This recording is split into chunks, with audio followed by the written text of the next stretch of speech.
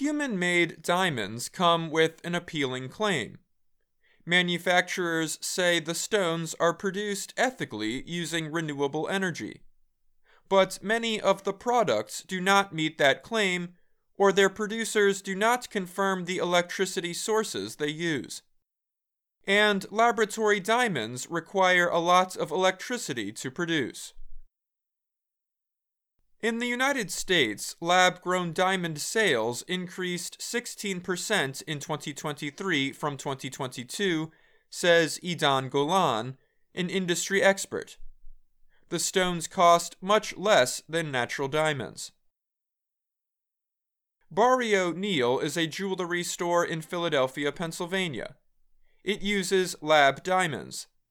All of the stones are either made with renewable energy or neutral use of energy through the carbon credit system. Credits pay for activities like planting trees, which capture carbon. Social media posts show millennials and Generation Zs proudly explaining the purchase of their lab-grown diamonds for sustainability and ethical reasons. But the sustainability of diamond production is questionable. A high number of manufacturers are not transparent or open about their operations. Many of the manufacturers are in India, where about 75% of electricity comes from burning coal.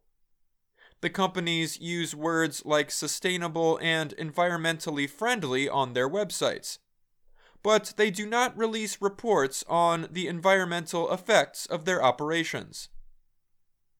Cupid Diamonds, for example, says on its website that it produces diamonds in an environmentally friendly manner, but it did not answer questions about the sustainability of its operations.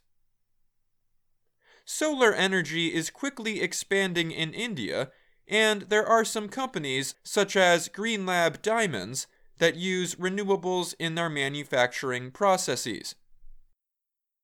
China is the other major country producing laboratory diamonds.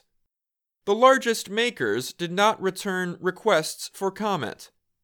They also did not release details about their electricity source. More than half of China's electricity came from coal in 2023. Paul Zimnisky is a diamond industry expert.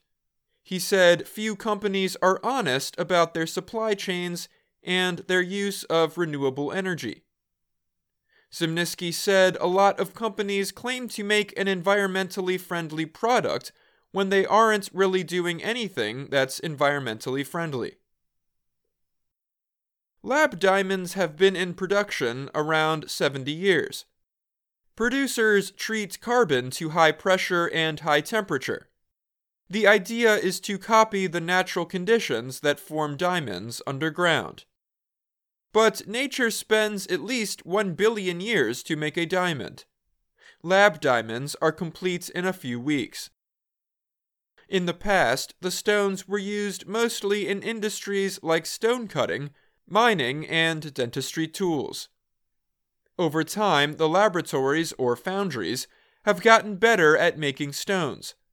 Production costs have dropped as technology improves. Companies now can manufacture as many stones as they want and choose their size and quality. Diamonds, whether lab-grown or natural, are chemically identical and entirely made out of carbon. Experts can identify between the two using lasers to examine their atomic structures. The lab diamond is competing in the same market as natural stones. Worldwide, lab-grown diamonds are now 5 to 6% of that market, and the public battle for customers has begun. The natural diamond industry and some experts argue that lab-grown diamonds will not hold value over time. Zimnisky predicts that natural diamonds will continue to sell in the thousands and tens of thousands of dollars for engagement rings. And the human-made stone?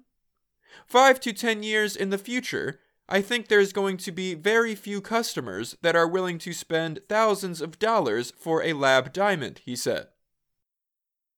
Paige Neal said she co-founded Barry O'Neill in 2008 to create jewelry of lasting value that would have a positive impact on people and the planet. She added, "We want to only work with materials that we feel like our clients would be proud to own." I'm Dan Novak.